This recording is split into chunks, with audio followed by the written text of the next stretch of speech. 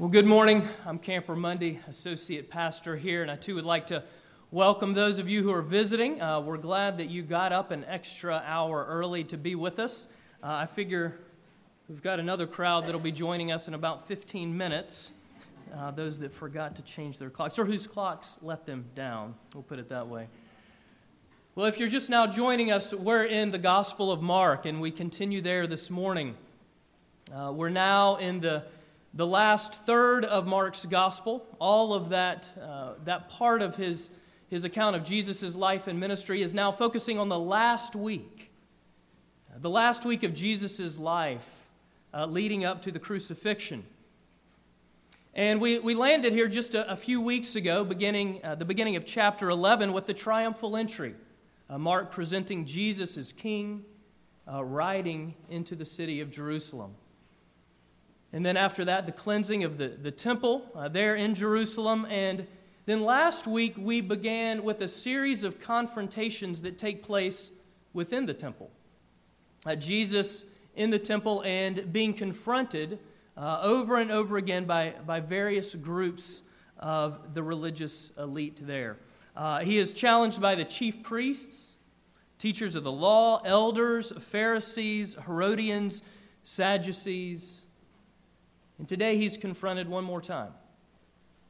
But today he's confronted not by a group, but by an individual, by one person.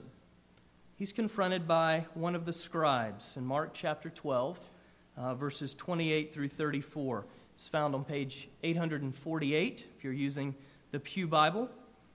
And most likely there's a note at the head of your section calling this either the great or the greatest commandment. Mark chapter 12. And you see, it strikes me because before we even get into the text, there's a problem. There's a strike against us, and that you already know this passage. You already know it. You're so familiar with the text that you probably don't even hear it anymore. I bet if I were to ask, the majority of you would know. If I said, what is the greatest commandment? You might not be able to get all the words exactly, but you'd say, well, I think it's basically love God and love your neighbor. And you'd be right. Well, as I've been wrestling with the familiarity of that, it made me think of when Heather and I moved to Vancouver, Canada about 10 years ago. We moved from a quiet suburban quiet suburban area, I should say, in North Carolina, moved into the big city of Vancouver, and we moved right into the heart of a commercial district. We were living on two streets that intersected at the very heart of this commercial district in Vancouver. And it was noisy. I mean, the hustle and bustle, whether that would be crowds of people passing by, taxi cabs, buses. And at first, we heard everything. We'd be having dinner. It was hard to pay attention sometimes over the noise outside of our apartment window.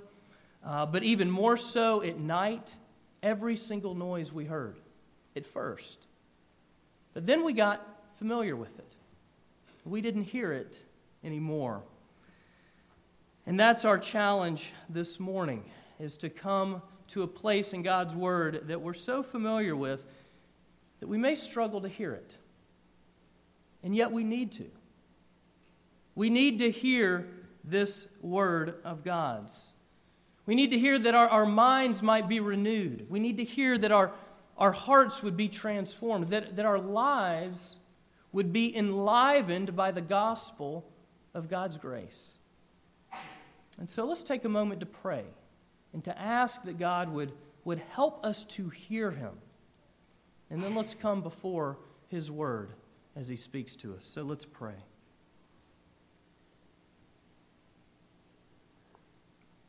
Almighty God, we thank you that you have given us your word, and that by the power of your Holy Spirit, you speak life into us. And we need you to meet us in a place that is familiar for many. We need you to meet us in a morning where we have lost an hour of sleep. We need you to awaken us to your word. We need you to open your word to us. And so we come to you, asking for your mercy and your grace, that we would hear and that we would be changed. And we pray this in Jesus' name. Amen. Now hear the word of God from Mark chapter 12, beginning in verse 28. And one of the scribes came up and heard them disputing with one another, and seeing that Jesus answered them well, asked him, "Which commandment is the most important of all?" Jesus answered, "The most important is this: Hear, O Israel, the Lord our God, the Lord is one. And you shall love the Lord your God with all your heart, and with all your soul, and with all your mind, and with all your strength. The second is this: you shall love your neighbor as yourself. There is no other commandment greater than these." And the scribe said to him, "You are right, teacher. You have truly said that God is one, and that there is no other besides him, and to love him with all the heart, and with all the understanding, and with all the strength, and to love one's neighbor as oneself is much more than all burnt offerings and sacrifices." And when Jesus saw that he answered wisely, he said to him, "You are not far from the kingdom of God." And after that, no one dared to ask him any more questions. This is the word of God. Well, our passage breaks nicely into three sections, and so that's how we'll approach it this morning. Verse 28, a conflict. Verses 29 to 31, a command. And verses 32 to 34, the cross. So a conflict, a command, and the cross. And so we'll start with the conflict. Verse 28 says that one of the scribes heard them disputing or debating. Again, the place where we come in Mark's gospel, it's a series of confrontations with various groups of religious and political elite challenging Jesus' authority. Where we ended last week, just most recently, Jesus having answered the Sadducees, their challenge to the resurrection. Each challenger seeks to undo Jesus, to undermine his authority. I mean, come on, who do you think you are? We are the credentialed religious leaders. This is God's temple over which we have been given charge. Who do you think you are? And then over and over and over again, Jesus answers each challenger skillfully, pointedly, wisely. And each time, the challenger is silenced. And then here, as Mark notes in verse 34, all are silenced by Jesus' response this time. For it says, no one dared to ask him any more questions. Well, as I was reading over the text this week and I got to that last part of the last verse, it reminded me of a class I had in seminary with J.I. Packer. Many of you are familiar with Dr. Packer, one of the foremost evangelical scholars of the last half of the 20th century and now into the 21st century. Someone who has committed his life to defending and articulating historic Christian belief. This particular class Dr. Packer was teaching was on the Trinity. I do remember that. And at the end, he opened it up for questions. First question came from the back of the room. A fellow student challenged historic Orthodox evangelical theology. Challenged Dr. Packer. I don't remember exactly what the question was, but I do remember Dr. Packer's response. He said something like this: "Young man, you are moving in the dangerous direction of heresy." Are there any other questions?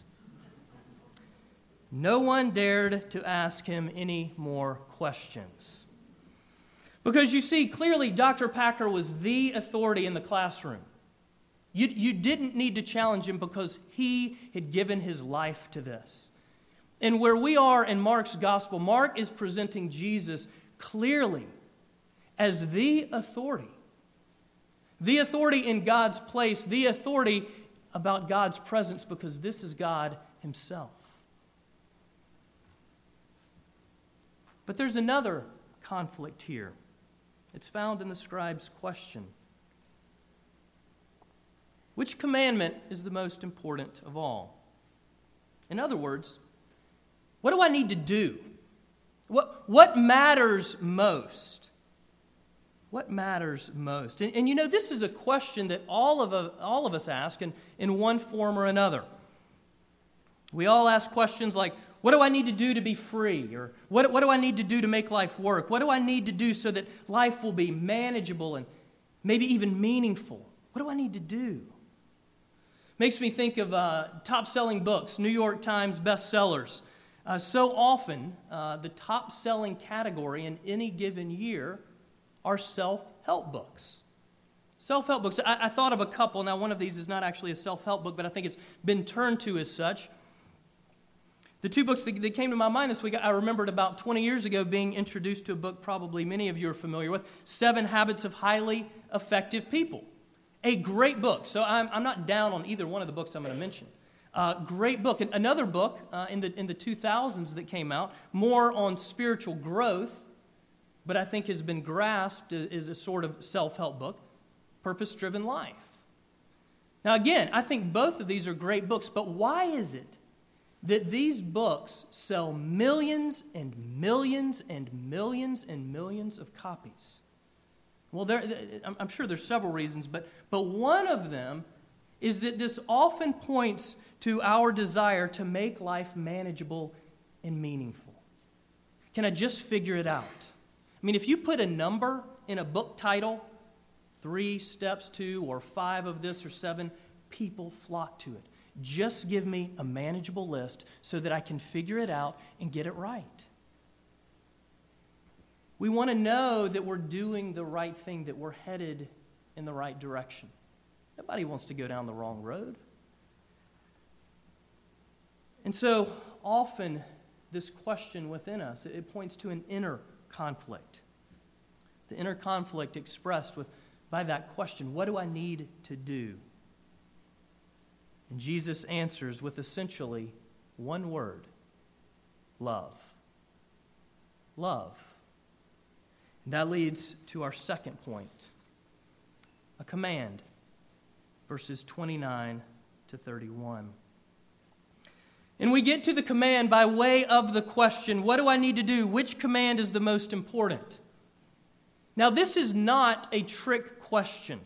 Now, this man is not testing Jesus in the same way that these other groups have been approaching him. Rather, this is a sincere question. This is a question that all of these various groups would be asking and talking about over and over and over throughout their days, throughout their weeks. Because you see, the religious law experts, the teachers of the law, the scribes, as this man is, they had worked their way through God's law, through the Hebrew Scriptures, what we know today as the Old Testament. And they had counted 613 commands, 365 prohibitions, plus 248 requirements. 613 total commands. Now that is a big to-do list. If you have a book title that says 613 ways to, you're probably not going to go buy that book. It's going to feel a little weighty. And that's how the law felt to all of these people. The weight, the magnitude. And so they were always debating, discussing what they referred to as heavy versus light. Which ones are heavy? Which ones are light? Which ones take precedent over the others? Well, it says in verse 28 that the scribe had seen that Jesus answered each challenge well. And so now he wants to hear Jesus' perspective on what matters most. So he asks, which command is the most important? And Jesus answers, picking back up, verse 29. The most important is this: Hear, O Israel, the Lord our God, the Lord is one. And you shall love the Lord your God with all your heart, and with all your soul, and with all your mind, and with all your strength. The second is this: you shall love your neighbor as yourself. There is no other commandment greater than these. Well, here Jesus highlights two passages in the Old Testament. Now, that would not be a surprise to them. In fact, that's what they were asking. Where in our scriptures, in the Hebrew scriptures, can we get the pinnacle, the most important thing? But what Jesus highlights is he highlights a passage from Deuteronomy and one from Leviticus. He skillfully goes to those first 5 books of the Bible, as was pointed out last week, the Pentateuch, because they didn't all agree on what made up the Hebrew Scriptures, but they did all agree on these first 5 books. And so the first of these passages being a version of a central Jewish prayer known as the Shema. The Shema, which simply means hear, listen. This is it. Hear it and understand and follow. Hear. That's why it begins. Hear, O Israel. And this would be a prayer that they would pray over and over throughout their day. And then, of course, picking up, following with a passage from Leviticus. Love your neighbor as yourself. Jesus says what matters most is to love God and to love other people. That's it. That's all you have to do. Everything else will follow. I think it was St. Augustine that said, love and then do as you please, because everything else will follow. Jesus emphasizes the law of love. And what he's doing is he's summarizing the 10 Commandments, the pinnacle of God's law. Now, we often think of God's law as a bunch of impersonal rules and regulations, just like many of the people in the temple here in our passage did. Feeling the weight, under the demand, feeling the crushing weight of them. But at the heart of God's law is relationship. Relationship. The 10 Commandments speak directly into personal relationships. You see, law in the Old Testament, it is a wonderfully comprehensive word, referring to everything God wants us to know about Himself and everything God wants us to know about being in right relationship with Him and with other people. How life is meant to be, how God relates to us, and how we are meant to relate to Him and to others. And so Jesus summarizes the 2 tablets or the 2 tables of the 10 Commandments. Maybe that gives you visions of Charlton Heston, and maybe that's actually a helpful image for you right now, 2 large stone tablets. Jesus summarizes each because on the one we have Commandments 1 to 4 about our vertical relationship, our relationship with God. And then on the other, Commandments 5 to 10, our horizontal relationships, our relationships with other people. The 2 tables summarized. Love God, love neighbor.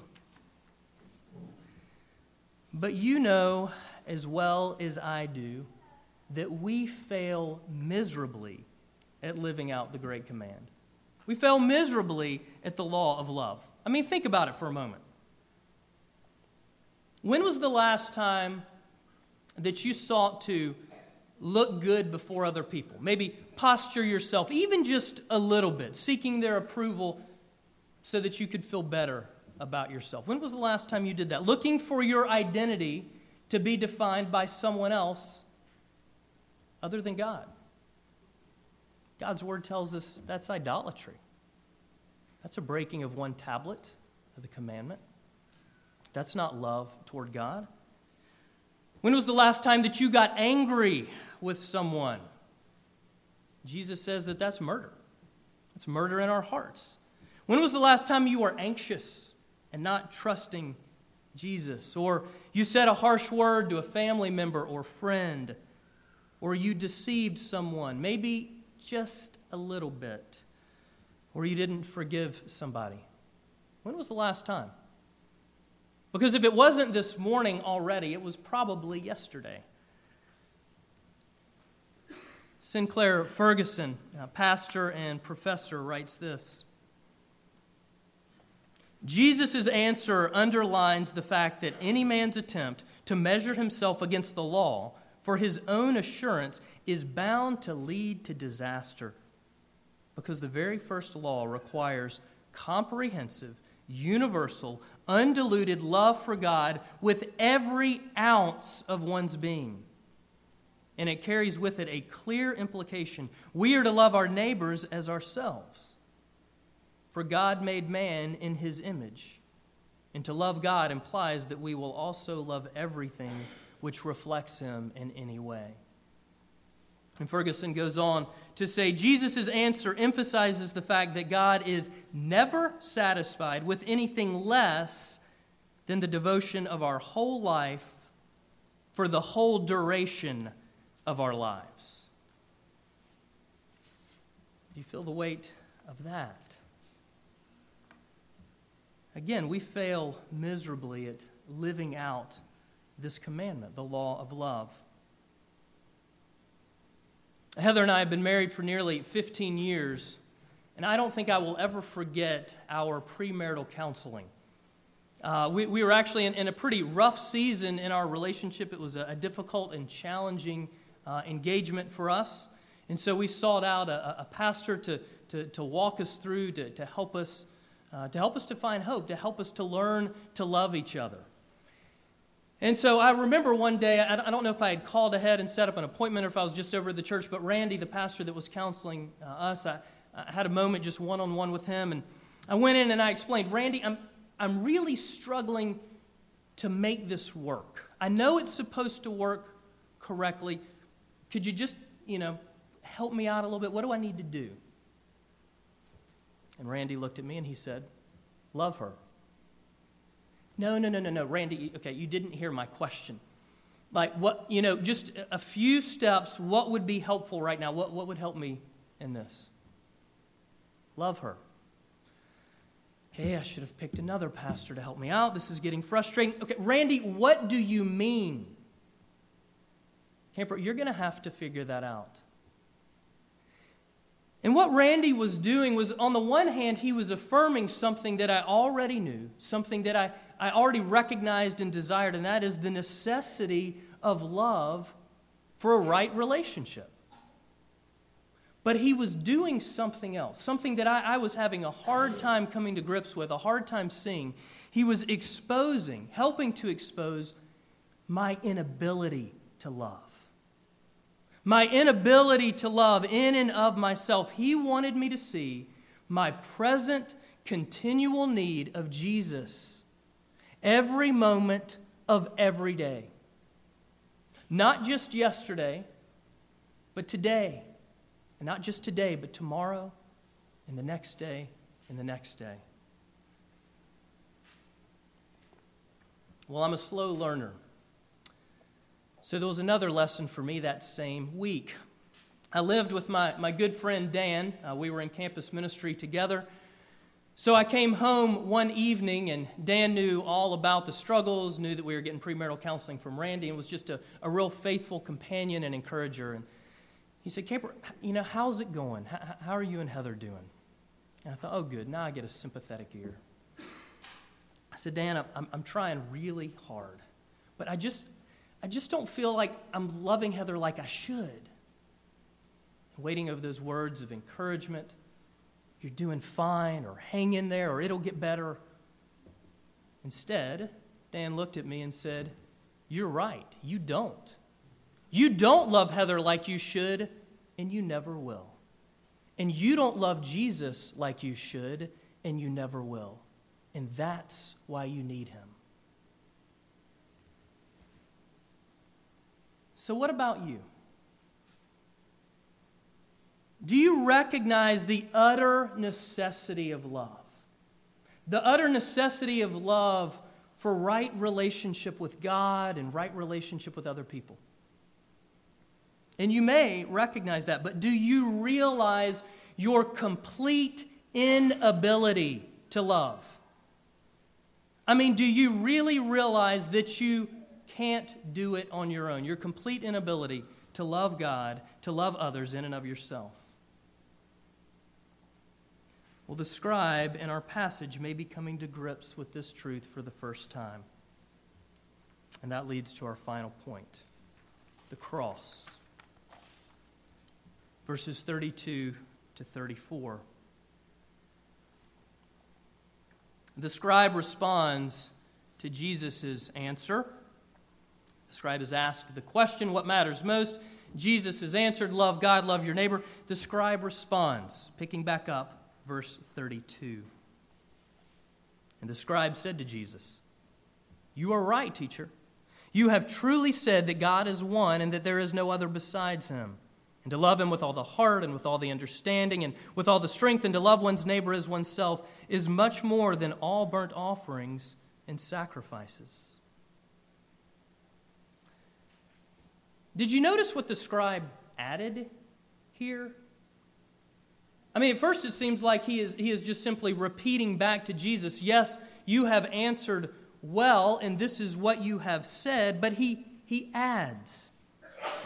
The scribe says that, yes, to love God and to love neighbor, into verse 33, is much more than all burnt offerings and sacrifices.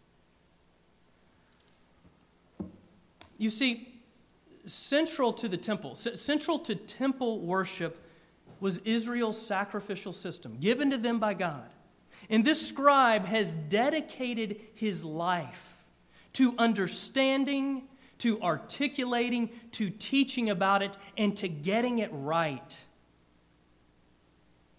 And now, for the first time, he is beginning to realize its inadequacy to completely cover sin. That love is greater than any sacrifice. And Jesus sees that the scribe answers wisely and well. For the scribe is beginning to realize that something much bigger, something much better, something much more beautiful, something beyond the sacrificial system of the temple is necessary to fully and finally forgive sin and reconcile God and man. The very thing that Tim shared with us that was needed for this young woman's heart as she was in Bible college. To know that there was one full and final sacrifice. And Jesus says to this scribe, verse 34, you are not far from the kingdom of God. You are not far from the kingdom of God. He's moved closer, but he's not yet there. He's begun to recognize his inability to love God and others, but he's not yet realized his need of Jesus.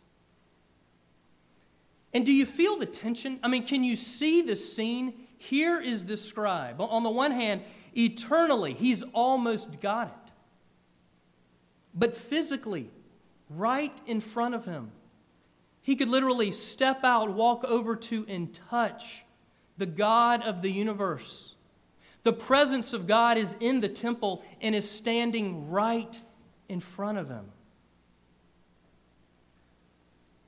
Well, the scribe is starting to connect the dots. He's starting to put things together. He's wrestling with this. So why then doesn't Jesus tell him how all the dots connect, how all the pieces of the puzzle go together? Why didn't he do it? Because in just a few days, Jesus will show him how it all fits together.